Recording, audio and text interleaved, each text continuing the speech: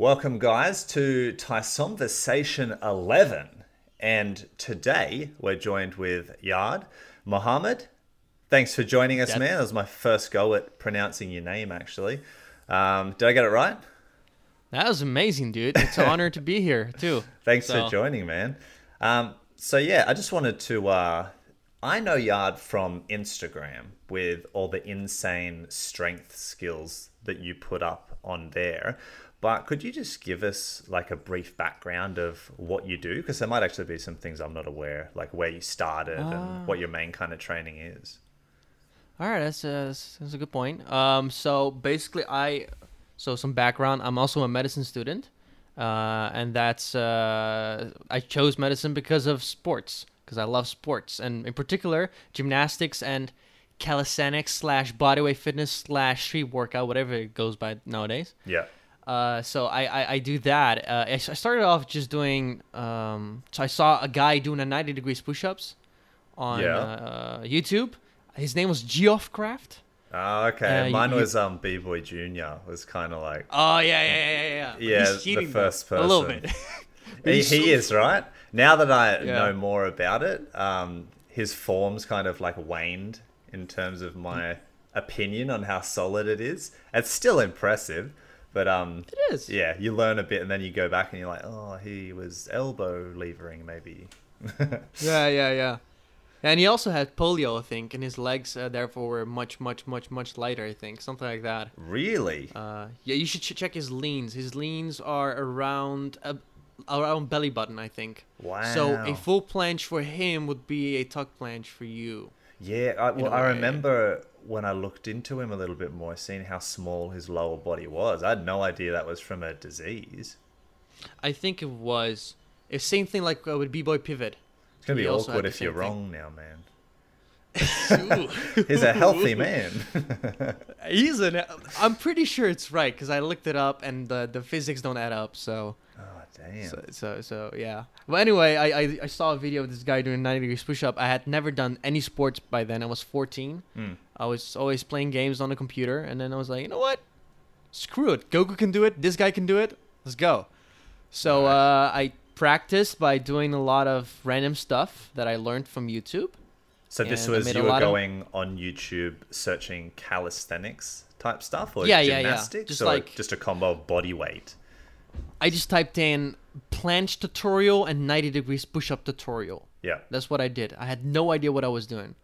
Yeah. And so I followed that, and eventually I got to gymnastic bodies. I learned a lot there, and then that broke down, and then I had a coach. His name is Joshua Naderman, and he taught me everything strength-related. So everything I can do now is pretty much because of him. And now I can do pretty cool things. Like the 90 degrees push-ups are fairly easy now. Full planches I have. I've had full multis also on the rings. Wow. I've done Victorian on rings. Damn.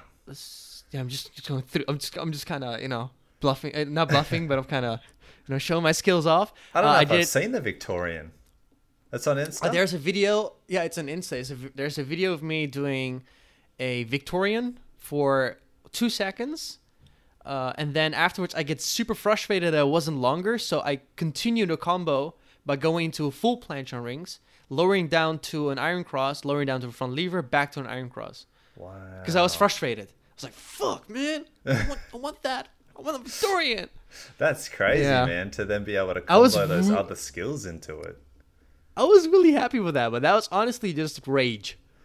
Well, that can be a really good motivator sometimes. Yeah, I mean, some of the strength skills, like the high up strength skills for me, when I'm psyching myself up to do it, sometimes it's not like a motivation, excitement. It's an anger I try to channel to get it out. Like you're pissed off with the skill. I feel you. That's planche. That's planche all the way. Always falling in your head. It's strange, isn't it? Like, why would you go somewhere negative to do it? It's as if like you have to act like the skill has wronged you or something. That's a very good point. I don't know why we do that. All I know is that when we are angry, and we've learned this also in other media, like for example anime, angry people are just stronger Yeah. for some reason. We just get that boost. And That's- so, yeah, maybe we correlated to that. We're like, I want to be stronger, so let's get angry at this. Let's try to project anger towards this thing that doesn't even have emotions. It's just there. Maybe it has something to do with the fight or flight response, because if you're in a fight or something and you were, I would assume anger could be part of that. Adrenaline gets released because it's either you're going to fight or flight, and the adrenaline definitely makes you stronger, makes you be able to do things that you didn't think you'd be able to do. So maybe it's like an innate, a primal thing in our head trying to release more adrenaline.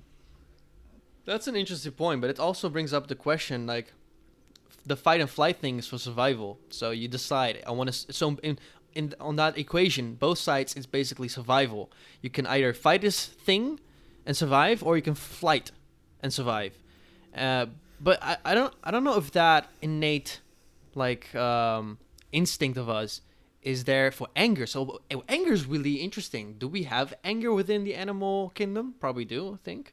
It's just anger is like a weird thing if you think about it. It does not have a purpose. Yeah. It's pride related only. It's a more complex emotion, so probably some primates have it in addition to humans. I think so. Chimpanzees, gorillas, maybe. I think lions might also have them because, they're establishing that I'm the boss here, bro. Yeah. And then if someone doesn't respect that, he's like, oh, did you just go there, bro? Yeah, they can look pretty pissed off as well. Yeah, it's interesting. It's interesting that you were just saying that a lot of the skills that you've had or achieved were you had a coach for them. Because in the calisthenics world, it's highly assumed that people are self-taught because calisthenics has been around for so long. But this type of wave of calisthenics that we have at the moment in street workout, the choreographed dancing and stuff, and then comboing it into planching and things like that is a bit like a more new world type of, how would you say, groups of people, that kind of class of people. I don't know exactly how to class it, but that group, there's a new wave of popularity with calisthenics, and it's assumed that people teach themselves and then display that. So it's interesting to hear you, someone I associate coming from that world, had a coach for it. How did that come about? How did you meet them? And can you give us a bit of an insight into how they would program for it? Yeah, totally. So I think that world you talk about, I think they refer them to themselves as street workout. Yeah. I think, because there's the WCWSF thing, World Federation of Calisthenics and Street Workout, something like that. Yeah. So they made it a sport now. So it's a whole thing where you have points and stuff. I actually judged for one in the Netherlands, the national championships. I judged for that. Okay. But anyway, just going back to how I got that coach. Basically, he was a moderator on Gymnastic Bodies. He was very well respected back then. He still is. And once the forum broke up, I sent him a message on Facebook thanking him for all his free info that he basically gave out on the forum. It's like, yo, dude, that's amazing. Because of you, I'm now where I wanted to be, and I have new goals. And so he was like, you know what, dude? I'm going to coach you. I was like, what? What do you mean? You're like a god. That's what I thought back then. I was 16, I think, 17, something like that. So this guy was an idol to me. And then he decided to randomly coach me. And the first few years were basically me having to gain mass. Because he said, you're a skinny bastard. You need to gain mass. How much were you weighing and how tall were you? Oh, so I haven't changed in height from 14 till 22, which I am now. Yeah. So I was 167, so that's 5'6". Okay. I think in the feet, whatever your system, the bat system. Yeah. So and I was 51 or 2 kilo. Okay. So that's so a bit more mass pounds. you wanted for strength to help with the strength. Yeah. I was light. So now I'm 65, which isn't that much either. I'm still on the skinny side. Mm-hmm. I do have a very small frame too. So. But if you were 16, you would have still been growing into your body as well. Did you say you're 22 at the moment? Yeah, I'm 22 now. I'd say even now you're still growing into your body. I'd say up to 25, there'll Yeah. still be some changes. There will be, but it's not very significant. It's very small. But yeah, you're right. You're right. But it's also the past few years have been very different training than the first 3 years of my calisthenics career, if you will. Yeah. Because in the beginning I did what everyone did: the statics, the tuck planche, the advanced tuck, the shell planche, the full planche. You know, the good old stuff. The classic now- planche progressions. Yeah, the classics. Yeah. Some people get a full planche like that, but they're very talented. Yeah. You know, they're just genetically often freaks, and if they don't end up getting injured, which is another like thing they have to get through, you know, they get there finally. But the most people actually don't get there with only doing that. And so that's kind of what he taught me with his programming. His programming was, yo, we need to get you big. So you know powerlifting, right? You've done powerlifting in the past, I think, or it was Olympic lifting. I mainly did Olympic lifting, but I have dabbled a little bit in powerlifting before I transitioned to Olympic lifting. Well, it's the same thing with Olympic lifting. Olympic lifting is actually more similar to calisthenics than powerlifting is.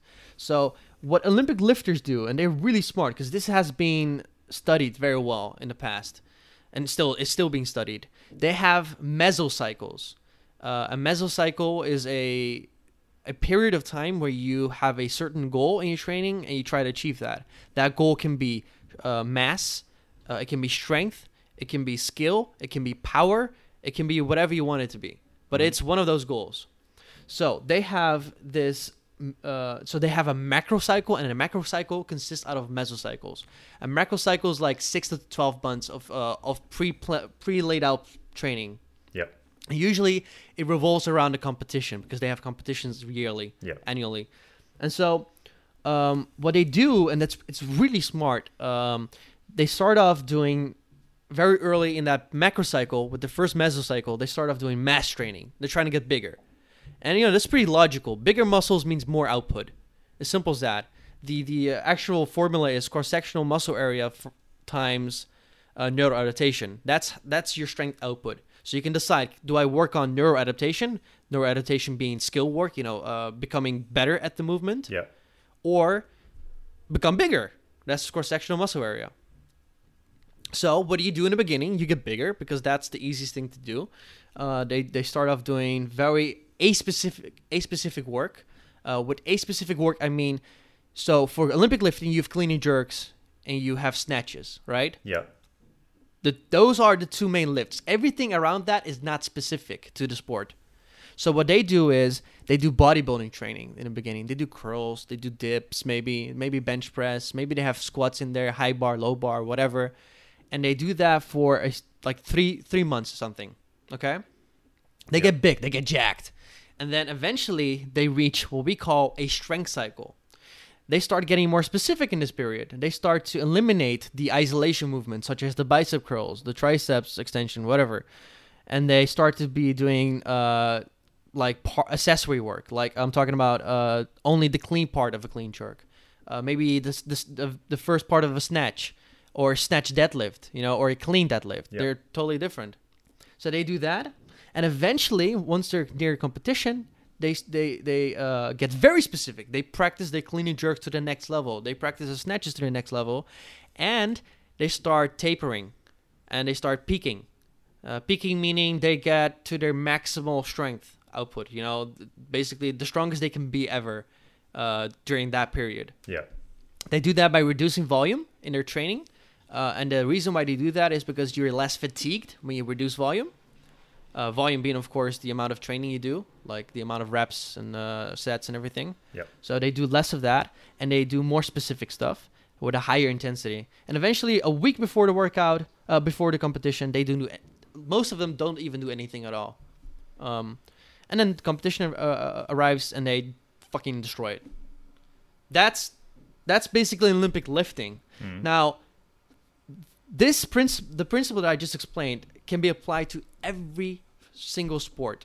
And if you look at every older sport, baseball, football, and I'm talking about soccer for the Americans. Yeah.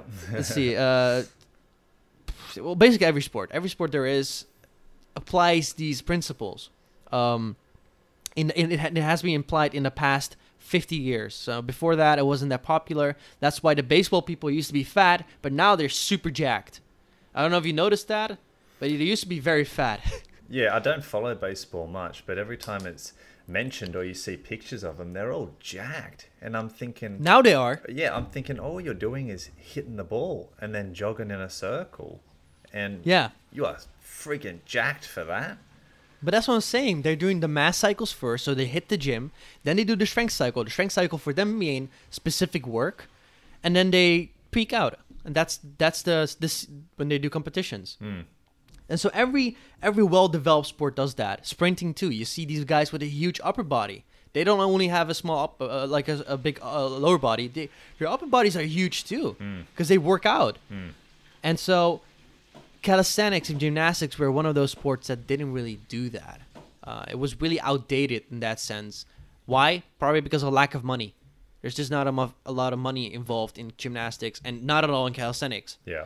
It's very uneducated.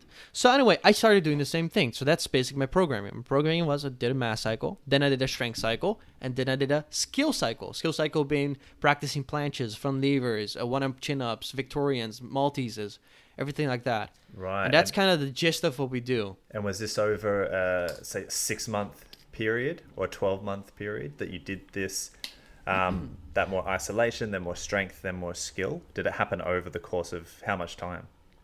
Well, I was so skinny so that I had to do multiple years of mass only first. So I lost a lot of skills. I couldn't planche anymore. I had trouble doing handstand push-ups. My front levers were weak. Everything was bad because I was gaining weight and I was so fatigued from the training. I did not have time to keep up with my other movements. And this was kind of viewed as a sacrifice, so that when you put on more size and came back, you would get those skills back and then some.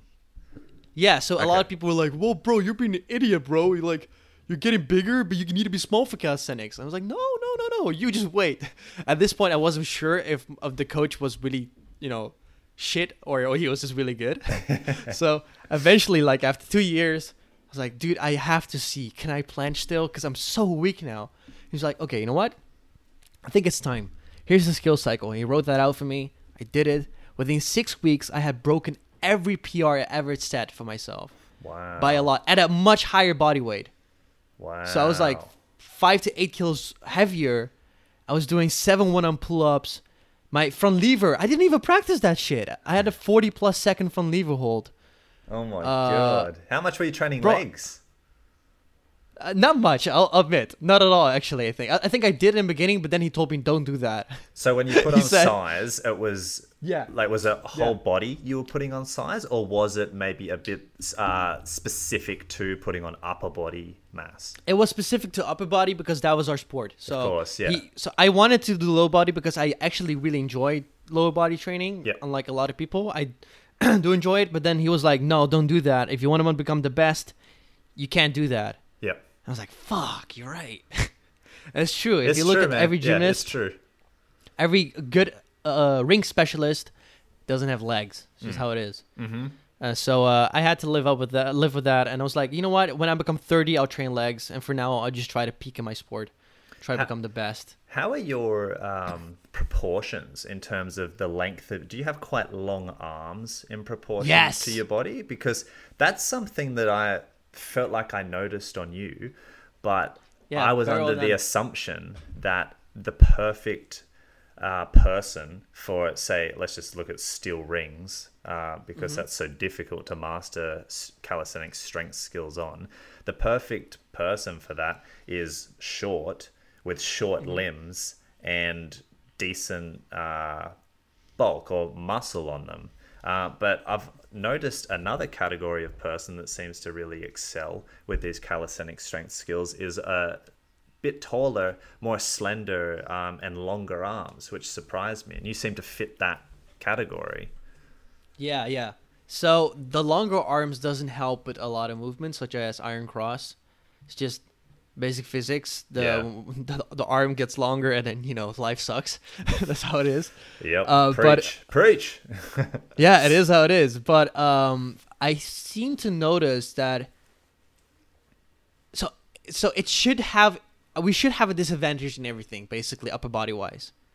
But for some reason, I'm still excelling at some movements like a front lever. That could be because because long people might have a better lat insertion. Yeah. Could be. We don't know. Maybe that's a correlation because monkeys used to have long arms.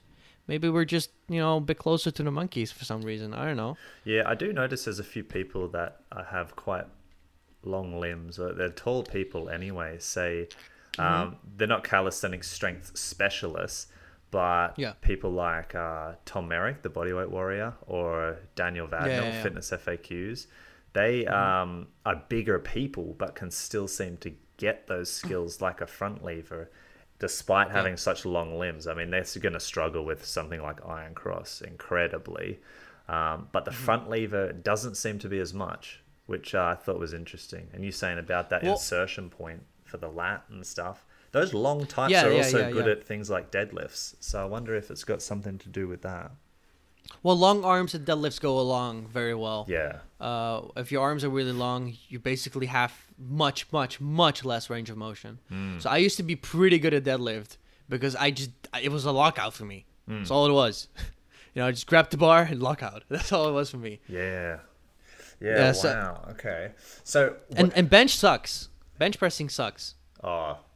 Because the range of motion is so long. Yeah. It's it's almost like not being able to compare. You see some people that have the shortest arms and such a massive arch in their back, and you compare it to your own bench press, and you're like, man, that's barely the same exercise. Like ours goes on a journey. Like our barbell goes on a journey when it goes up and down. Theirs is kind of just like walking down the street. Yeah, exactly. But that's also, I think, something that a lot of people are missing when they're coaching beginners, etc., who have longer arms. They expect them to have the same range of motion. They're like, you gotta touch the chest, bro. But if you think about it, do they though? Do they really have to get that much range of motion? Because the other guys aren't. So why would he have to do that? And most of the time, you're more inclined to have an injury when you have that much range of motion. It's not even a good idea to do that. That's why people arch, to reduce that range of motion as much as possible because it's not comfortable down there. It's not comfortable at all. Have you done much bench press in your own training?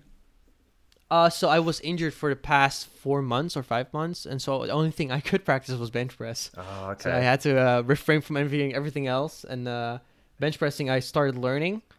Bench pressing is really hard for me, also technique-wise, because gymnastics is so different pushing-wise. Yeah. In gymnastics, pushing, your scaps move freely when you push. When you go down in a push-up and you go back up again, you go from retraction to protraction again. And so with bench press, it's only full retraction. And it took me a very long time to learn that without impinging my shoulders. And I can finally do it, but it's inconsistent. Okay. So some days I can't bench anymore, and it's So it's really hard. So you sometimes get impingement from the bench pressing? Yes, I do.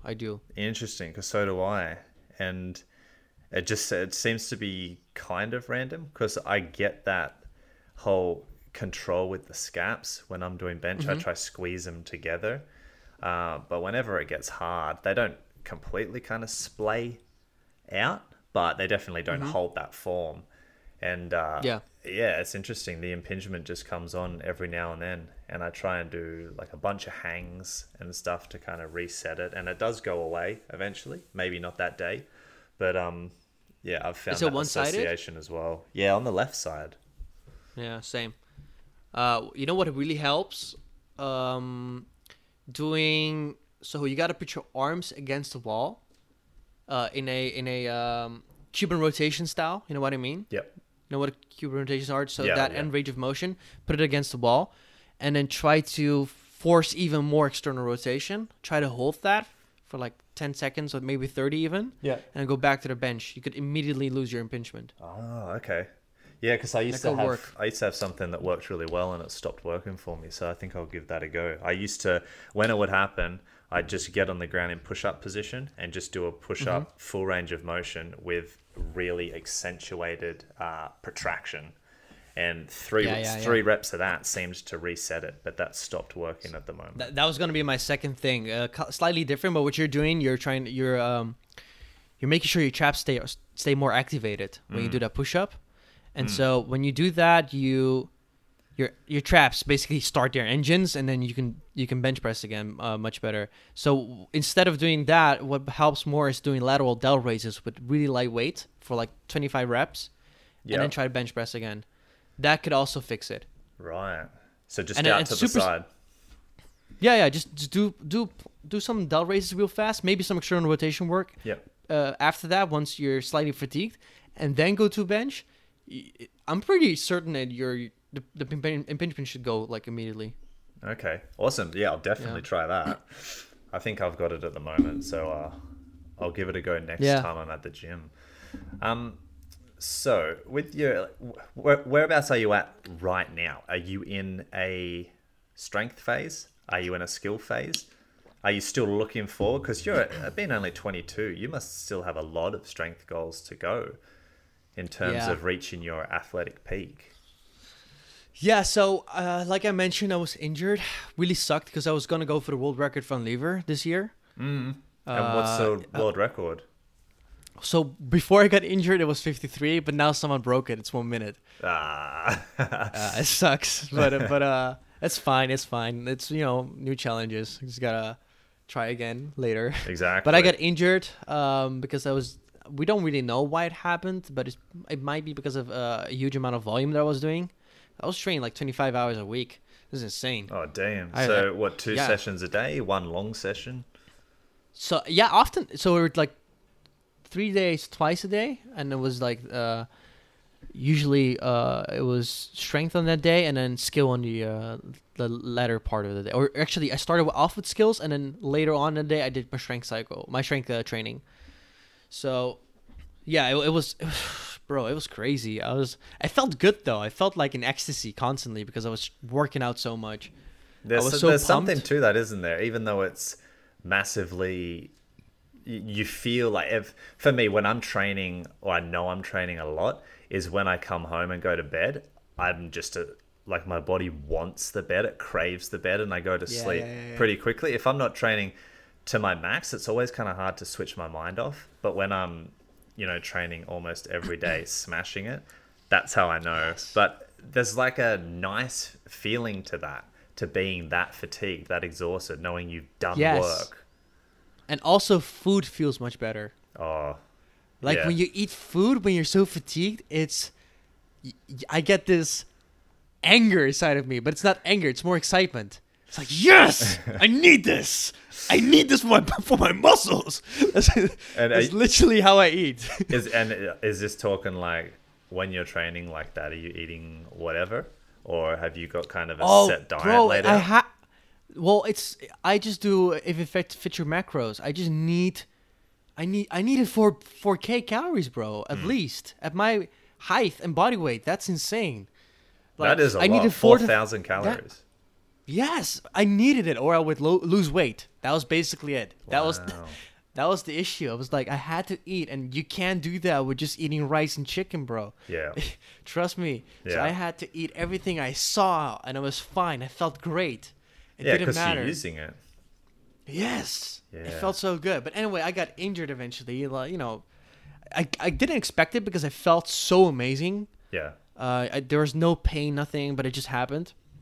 So I was so injured I couldn't do pull-ups safely. So I had to do like 20 kilo lat pull downs. I felt so emasculated. Oh. It's like, imagine I had done like in that same week 70 kilo pull-up added to me. And it was like RP7 for like 1 rep. It was like, oh, so easy. It was like, awesome. But I'm not going to add weight. I got to stay safe. But then I got injured afterwards. What was the injury? Around the teres minor area. Yeah. It could be anything because there's so many attachment points there. Yep.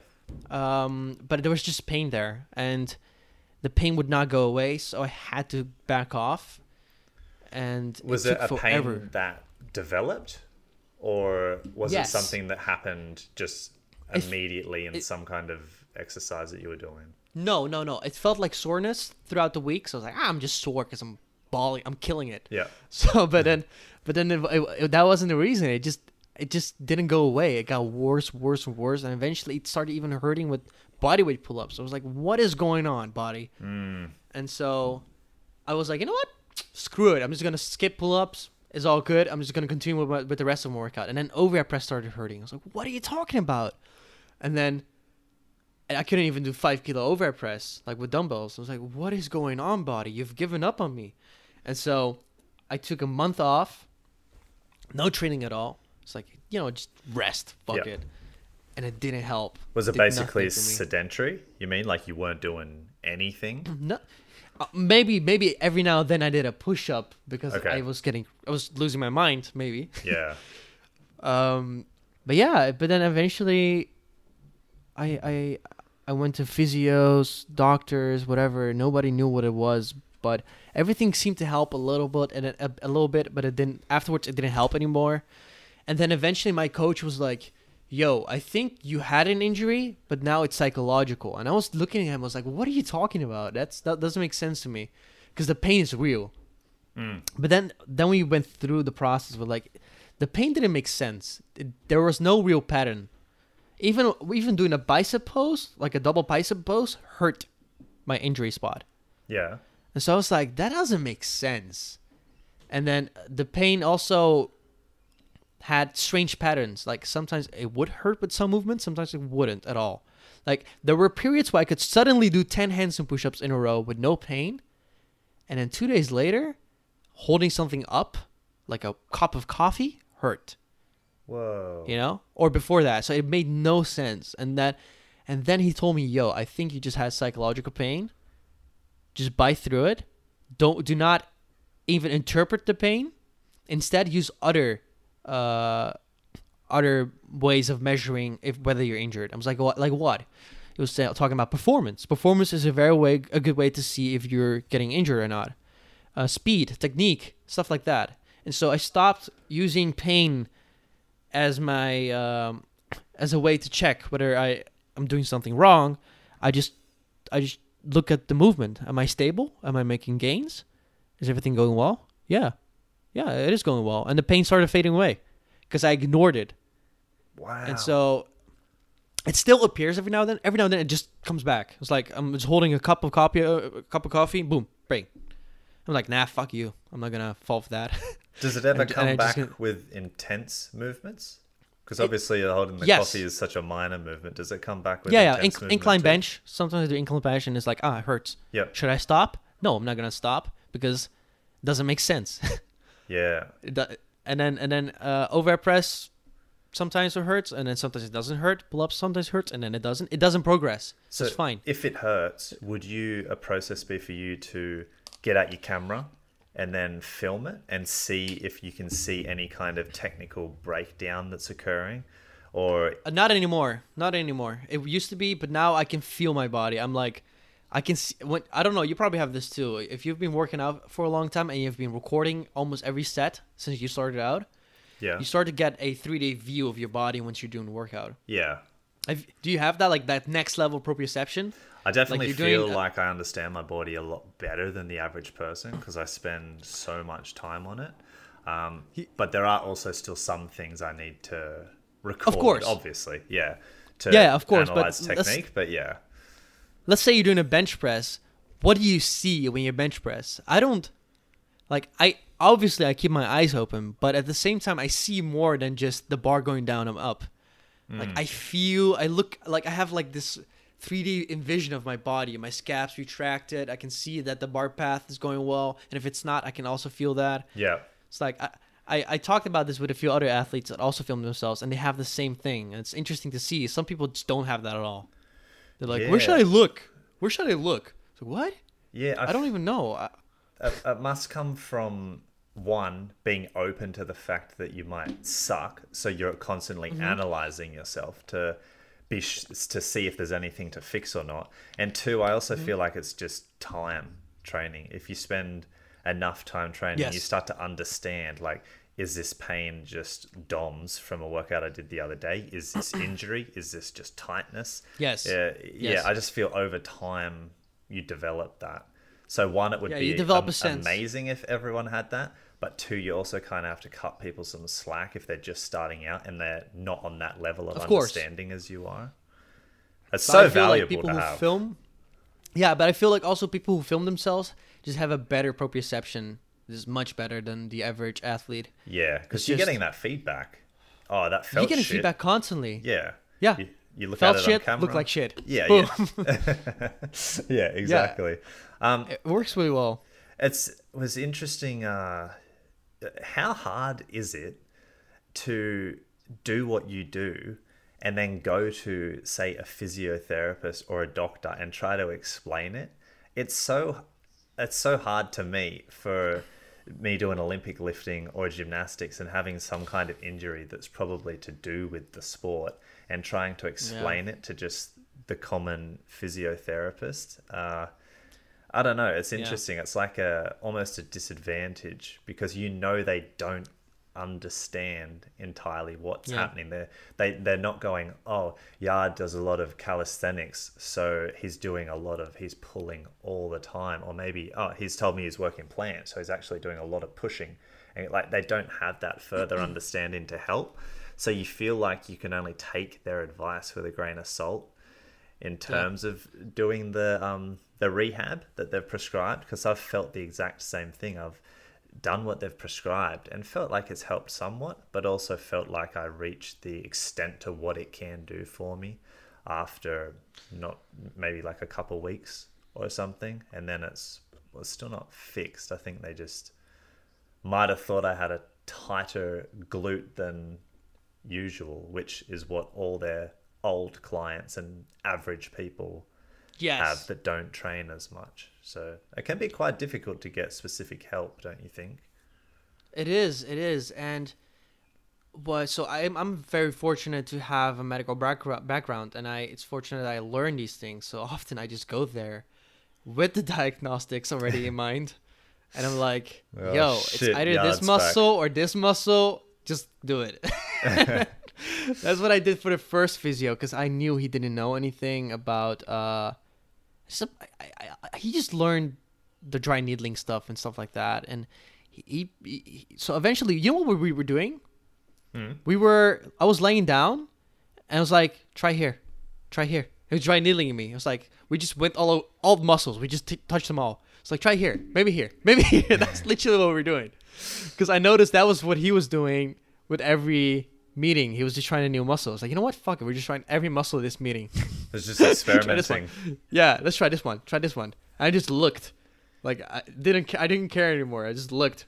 But yeah, that's what I did with the first one. And then I got to a pretty good physio who surprised me. It was like so smart. I was like, holy shit. And he did some calisthenics in the past. So that was really good. So they had a bit of an understanding. Yeah. So he understood me a bit. And then what he did helped enormously. But like I said, because the pain didn't have any patterns, it just came back after a week. Okay. It's like, that was another hint for it being psychological. When I thought it was fixed, it felt fixed. And then it would come back. Okay. Like, every remedy worked for a day or two. This one worked for a week. But, yeah. But you're right. It's very hard to physiotherapists and explain what you have when they don't have any... I just gave up on them. I just try to do it myself, and then, like in the past, it has always worked except for this injury. This is the only injury I could not fix on my own. Yeah, it's why it's so important to have that ability to self-diagnose or to understand your body, because doing these kind of things, the professionals are not always going to be able to help because they don't have that understanding of specifically what it's causing. They can't, if they're just a doctor that might go for a run or a physio that might play football or soccer on the weekend, they're not going to understand how much stress is going through your knee when you're squatting and snatching and clean and jerking like every second Or they think day. it's too much. Yeah, exactly. You should squat, bro. It's bad for you.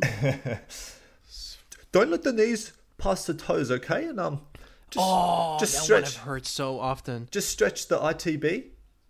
Oh, Yeah. cheers. Like, no, it's fine. I can go beyond. It's fine. So what? I find that really interesting. The imagining the pain, because I've had a lower back injury for a while now, and Oh, okay. I think it has some patterns, but it also tends to come and go. And a lot of the things you were saying about your teres minor injury are similar Mm-hmm. things to how I felt with my back. So what were the are there, like, say, two or three things that you use to measure whether something might be in your head instead of actually a physical injury? Because I imagine for anyone that does have something where it's in the mind is going to be in denial when they initially hear Yes. this type of concept, because it hurts. I can't deny that it hurts. That's physical. So how can it be mental? So what, now Yeah. that you've kind of gone through that process, are a couple of things that are maybe red flags to that this might be something to consider is coming from just in your head? So that's a very good question, and it's one of the questions that. So the what I'm the pain thing that I'm describing now, it's actually a fairly new concept that has been coming up in the literature, Yeah. and it's being studied by people who are way more smarter about this than me. I'm not that smart. I don't know much about this, but there are people who actually study this really well. I think Barbell Medicine, for example, talk about this a lot. I don't know if you know them. No, I don't think that's familiar. No, but they seem to talk about that a lot from what I've heard. But so we're still in the process, like the science community is still in the process of finding out how and why, and we don't know yet how many red flags there are. So that's why this was also a very scary journey for me at the same time. Yeah.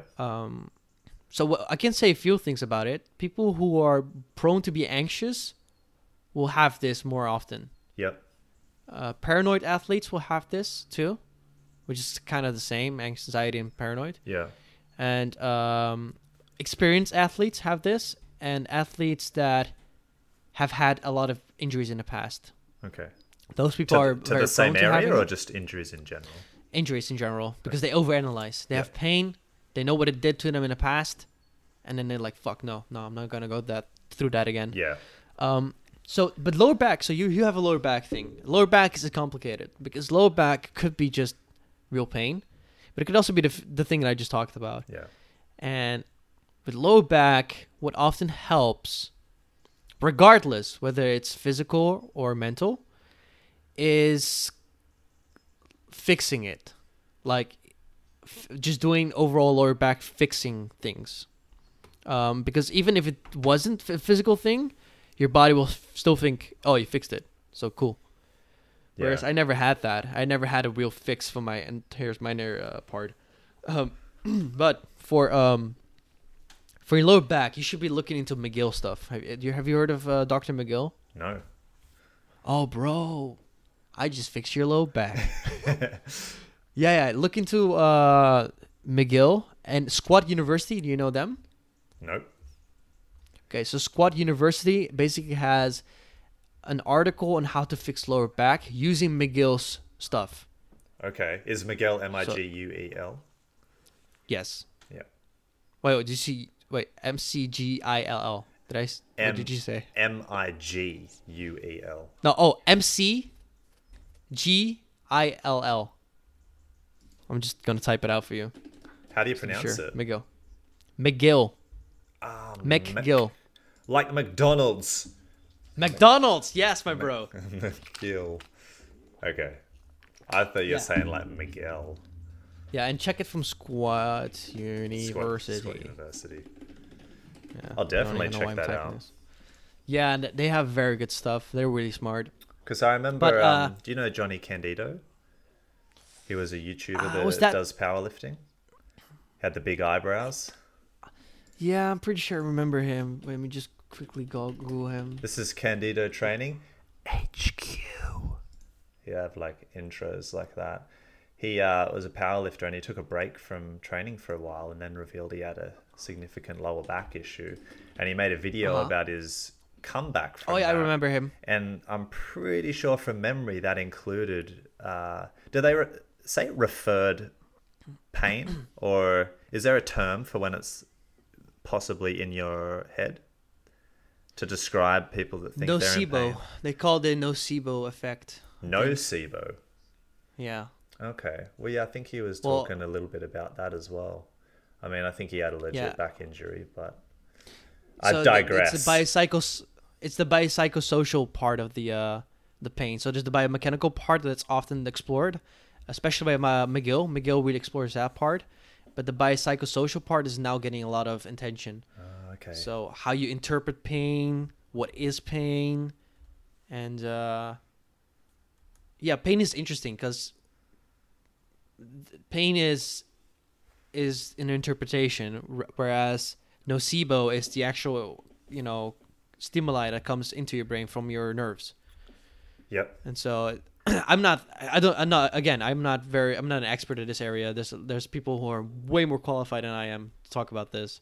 But it's a whole thing going on right now. It's very exciting. Wow. So I've written that down. I can put that in the notes as well for people to refer to as Squat University. Yeah. So where are you at now with the injury? Are you back training properly? Because you've been putting up you've been hitting a few milestones lately with the front lever, right? Yeah, And well, also front lever is handstand push-ups? so handstand push-ups are stronger than ever. Yeah. So that one I'm at my prime with, so I'm really happy with that. Front lever, I'm at 33 seconds, so I'll still have a lot to go before I'm back on level. Okay. But it's really good. 33, I'm really happy with. For a world record, how much discretion is there with the angle? I think they've gotten pretty good at it. But I mean, It's would they just like count gymnastics. it? But I mean, would they count it if you were, say, 10 degrees lower than parallel? So it's not official. There's not a Guinness World Record yet. Okay. No one went. I don't think anyone went to them and asked, "Yo, can you just check this?" I could technically do it now, but everyone would like laugh at me and be like, "Huh, what are you talking about? There's this guy who can do 1 minute."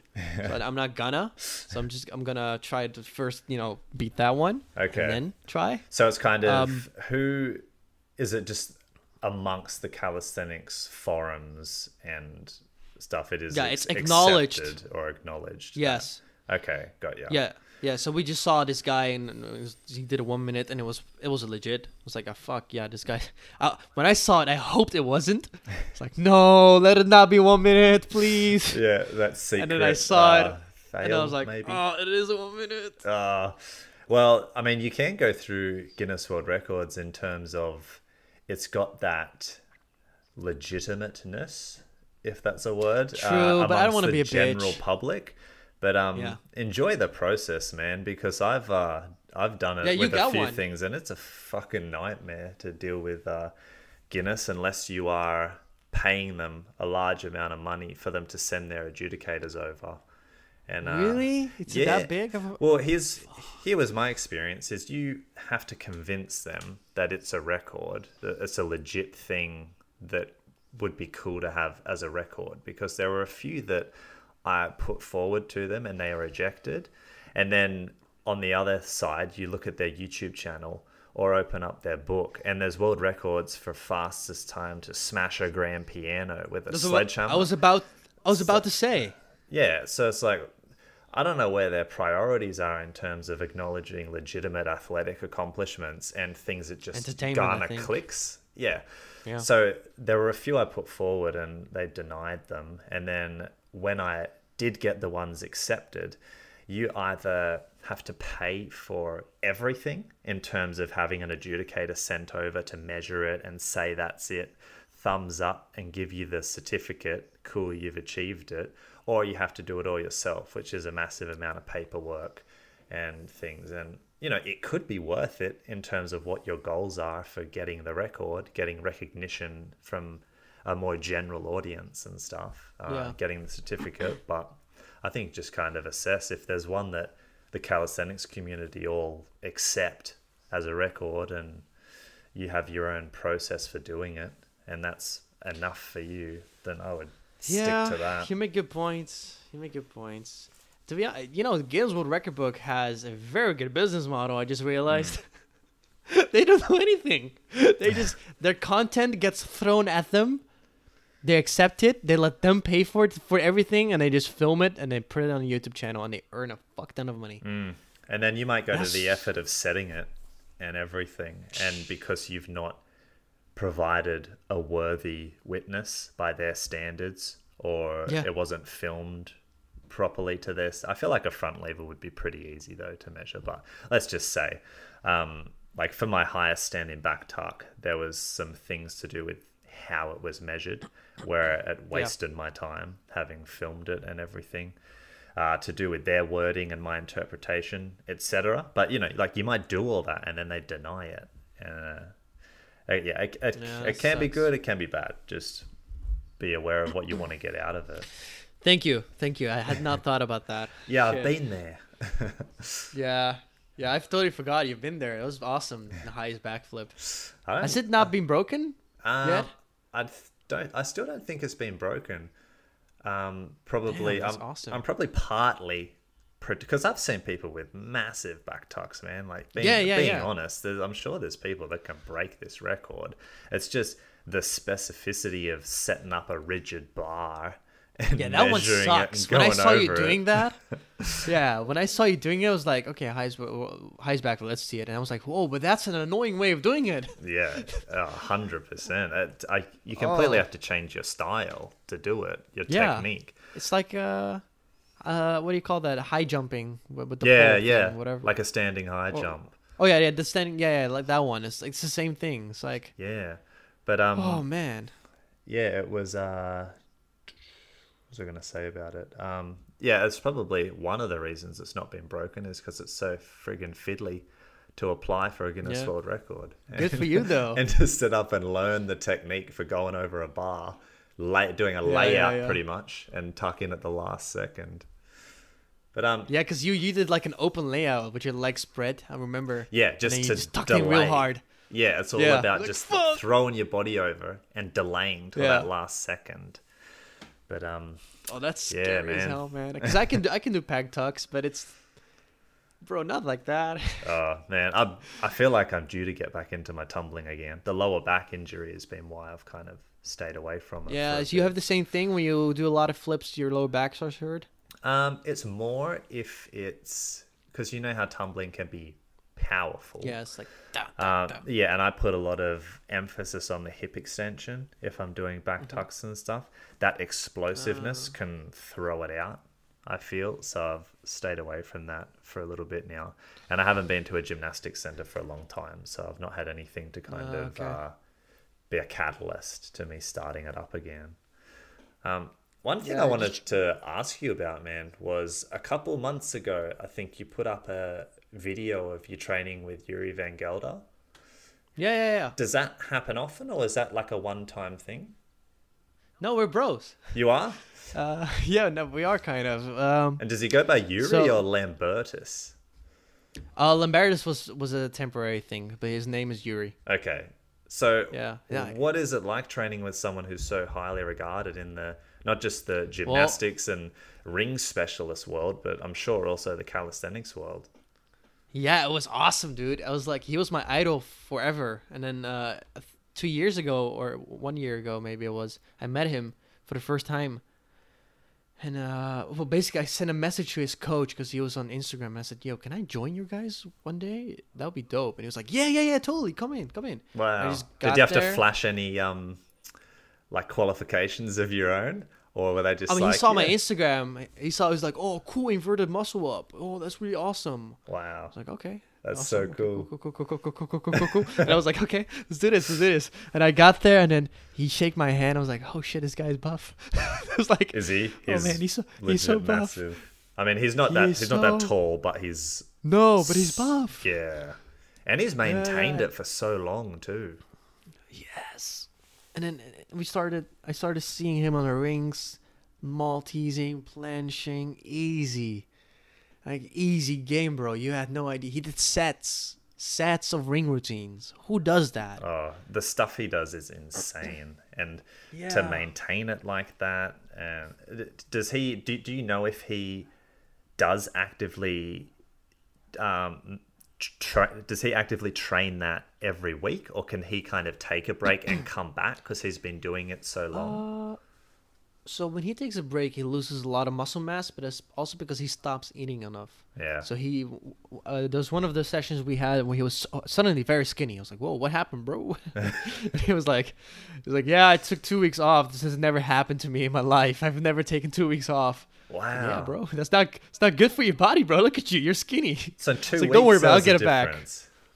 Yeah. But he also doesn't. I feel like he doesn't eat enough when he does that. Whereas I had a month off. I almost lost no weight because I took so much protein. Yeah. But I don't think he does that. But he was like 5% body fat when I saw him at that. He was so like there's only skin. I always thought that was bodybuilding only, but he's like, this guy lives that life. Wow. He might just naturally not care much about Yeah. eating. Some people just don't need much. I mean, we have a WhatsApp group where we throw in food. Like I'm like, yo, I'm just eating this doner kebab right now. If you guys were here, he's like, damn, that's awesome. I'm just having fish, and he just shows the fish, and then he loves fish. I learned about that. Just white fish on a white plate. Yeah, nothing probably else. something like that. Yeah, just fish, bro. No, but he's pretty cool. It's interesting though because you would think that Yuri Gelder is the strongest person, but he isn't in pulling. And pulling. He is very average in pulling. And no offense to you, Yuri, but you know this if he watches this. But he can't hold a front lever. Really? Yeah. That seems hard Yeah, to but- believe, man. Yeah. I was doing a front lever on the rings.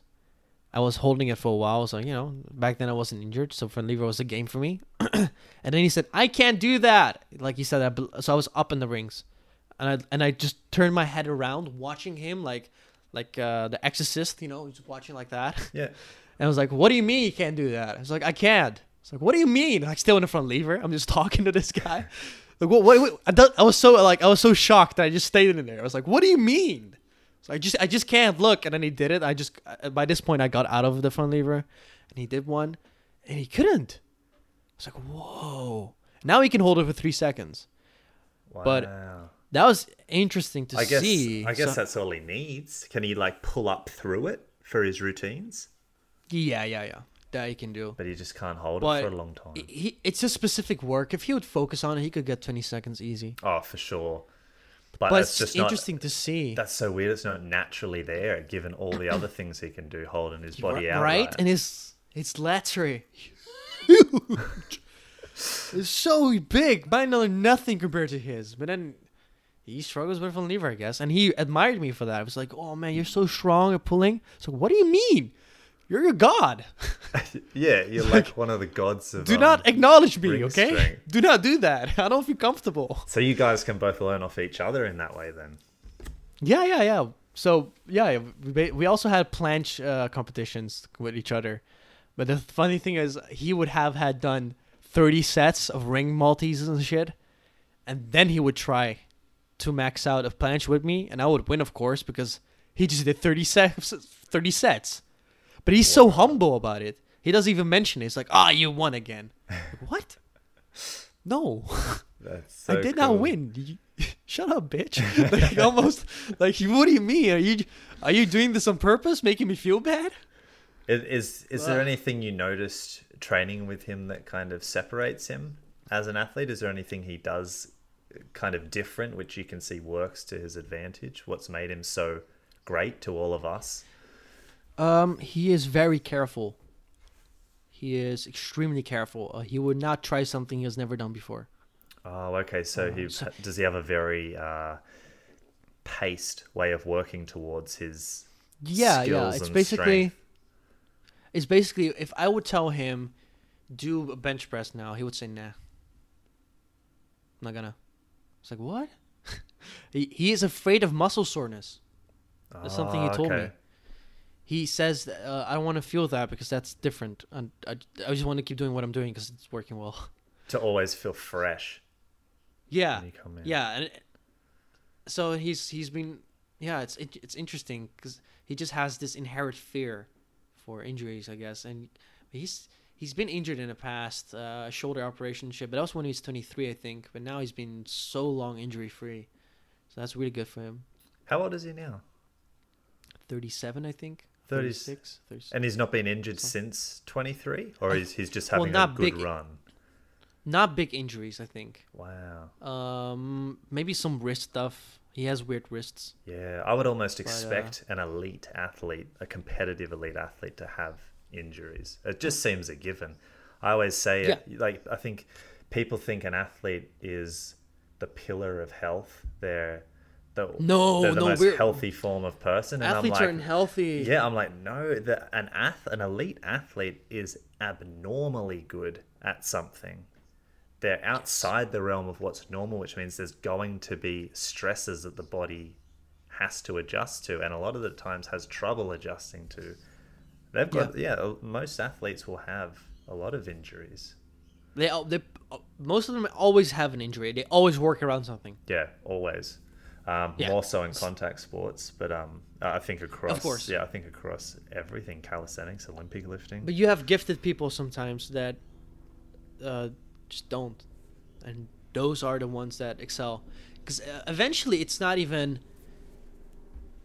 a battle against how much progress you can make. It's just a battle against how much you get injured. It's like who gets more injured, and then the people who get more injured just don't win. And the people who don't get injured win. Yeah.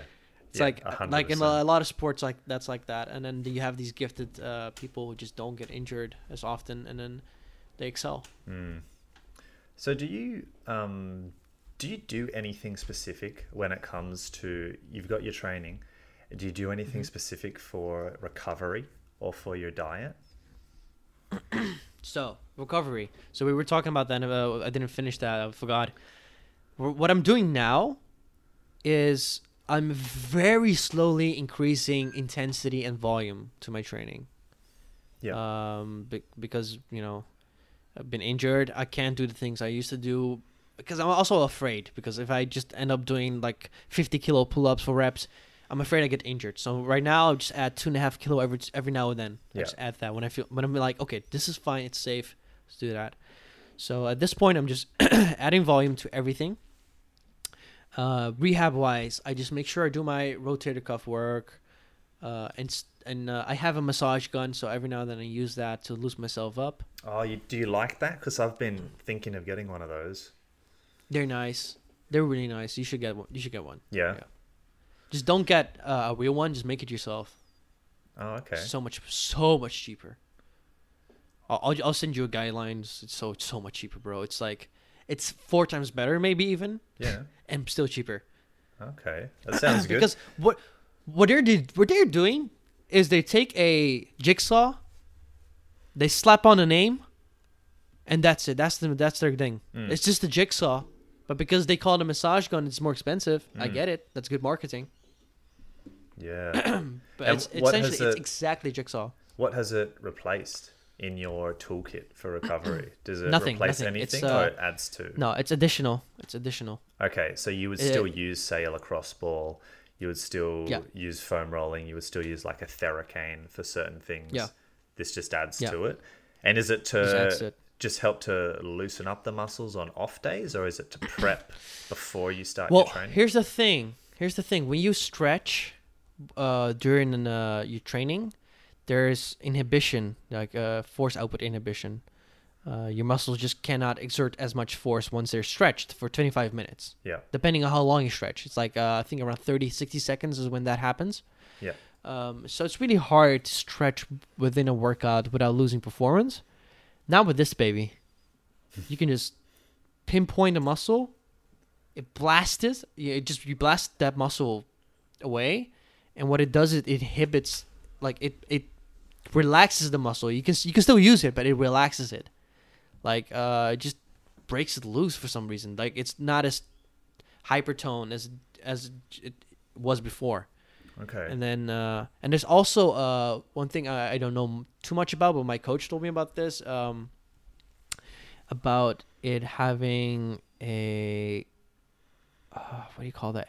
So it sort of distracts that local area from pain, something like that. Not sure. Okay. Yeah. It has to do with vibrations of the skin, and then that effect just takes over all the nerves, like the output like changes completely. I don't know exactly how it works, but I got a gist of it, so I didn't ask more because I was tired back then. I know those But conversations. yeah. All I know is it vibrates the skin, and then pain can't seem to come back because the vibration is taking over the sensation. In a Okay. way. And which it works works well. Yeah, it works for you. And what about especially for that psychological part? Supplements? Oh, supplements, bro. So here's the thing. I want to keep a very flexible diet. Mm-hmm. So what I do is I take 3 protein shakes a day. Okay? I take my protein shakes are awesome. They contain my morning shake is also my breakfast. Just instant oats. It's just oat powder. A scoop of whey, a scoop of casein protein. Do you know it? Yep. Yeah, okay, cool. Vitamin C and collagen. That's my morning shake. Yep. I take that. Then my post-workout shake is everything except the oats plus creatine. And then my evening shake is everything except the oats and the creatine and the whey. So it's casein only with collagen and vitamin C. Oh, okay. And how long have you been having those? 2-3 years. Consistently. Right. And so what that does is I always hit my protein target, which is nice. Yeah. Because now I can eat whatever I want. And so what I do next to that, I have my vitamins. So I have a multivitamin. I have omega-3 fish oil pills, vitamin D, folic acid, magnesium citrate. Mm-hmm. And with that, I take care of all my micronutrients, pretty much, not completely. And so all I need to do is have maybe a salad on a day, and for the rest of the day, I can eat whatever I want. It's all cool. Do you eat a lot more, or it's just kind of so you have the flexibility to eat? I have the something else? flexibility. So when I'm bulking, I can eat whatever I want. When I'm cutting, I can still eat whatever I want. I could have like one pizza during a cut, and that would be my diet. You know, because I get around 500 to I think I get 800 calories in for my shakes. A pizza would be 1,000, so that's 1,800. Maybe ate a salad, that's 200, 2,000. Oh, I usually cut around 2,800, so I would have to eat another pizza. But that would be my cut. Well, if I have to, I'll eat another one. Yeah, but it's a very flexible diet. But those are all my supplements. Usually I still eat healthy. So like I have my rice with chicken, with curry, stuff like that. I really like cooking. Yeah. But it's good to have that flexibility and be like, I don't have to think about diet. I'm not the athlete that goes to a restaurant with a Tupperware. Like, Yeah, right. I can still order and do not care at all because I'm like, I hit everything. It's fine. Yeah. The collagen is the most interesting part of that to me. Cause Have you heard of it? Yeah, because there seems to be debate on whether it's bullshit to try and supplement and ingest collagen. And then the other side talks about how great it is for you. Yeah. Did you do any research beforehand? And did you do kind of a trial period and felt like you felt better on it? What made you decide to add that in? I didn't. Yeah. That was a recommendation by my coach, and he read it from research.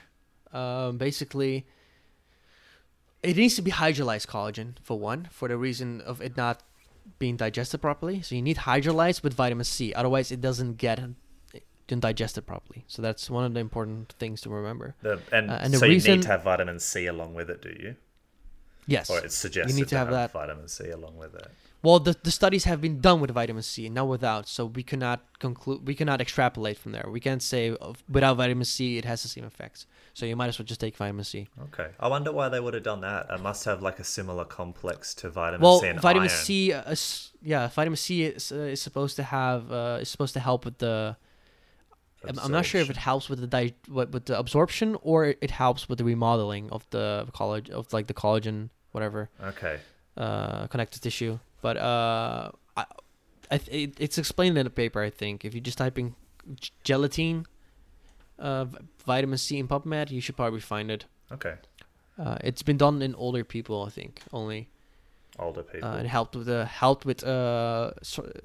battling sarcopenia, which is basically muscles dying in a way. Not really, but my coach, he was an extremely strong dude until his triceps blew up. Basically, his tricep tendons.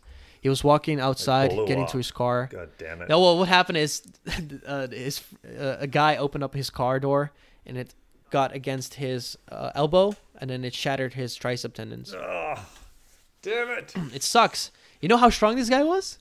All that and a friggin' accident like that. Yeah. It. You know what he did? He could do 50 kilo dips with 50 reps. So 50 reps with 50 kilo added. He was 100 kilo. So he could straddle planche for 56 seconds. Wait, he weighed 100 kilos. Yes! Oh he could curl 100 kilo strict. Jesus. This magnificent of a beast died basically the day that door opened. Does this guy have an Instagram?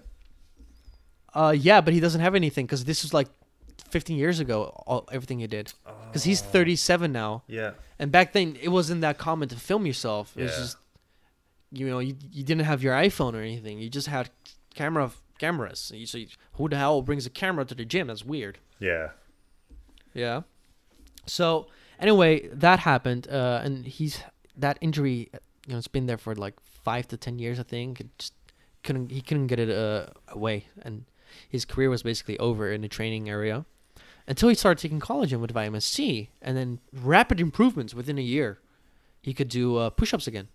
It's like, holy shit, I can do dips now. Now he can do dips, weighted dips and shit, but it's still very weak compared to what he used to be. Well, yeah, I mean, even if you were healthy at 37, you're gonna have some. Some strength and he's also a loss. doctor in the USA, so it's like you don't have time then. Yeah, his plate would be way But- full. That's a tragic story, though, man. The fact that It is. an accident like that, which can be how it happens for a lot of people getting an injury, something completely mundane and nothing to do with your training, undoes your whole training. Yeah. Man, that would suck. Yeah, I feel terrible for him. Yeah. But he trains people now, and that makes him happy. He's still got all that knowledge, and he's passing it on to people like you who are representing him So amazingly. I'm so happy with that. So I'm blessed to have him teach me. Yeah. Man, so what about future projections? What are you training for at the moment? So I have to decide if I'm still going for the front lever record. If I am, then I just need to do more specific front lever work. Yeah. Meaning less time for other stuff. So more skill? I mean, You'd still be you'd be focusing on that skill part, or would there be any yeah. Yeah. Okay. It would also be more pulling work Okay. in my training routine. But my other goals, my bigger goals are a Van Gelder on rings, for sure. Oh, what? Sorry. Also, a Van Gelder on rings. That's from Maltese to back lever, pressing back to Maltese and full planche. Oh, love that. Yeah, it's a beautiful movement. Yeah. So you haven't had that yet, or you're getting it back? No, I don't. I don't have that. I have never had that one. That one's really hard. Even within the street workout community, there are maybe 2 people who can actually probably do it well. And even within the Olympic gymnast area, there's not many people who can do it. It's a really difficult movement. That'd be amazing. So, yeah, it would be cool if I could do it in front of Yuri Van Gelder, because it's his element.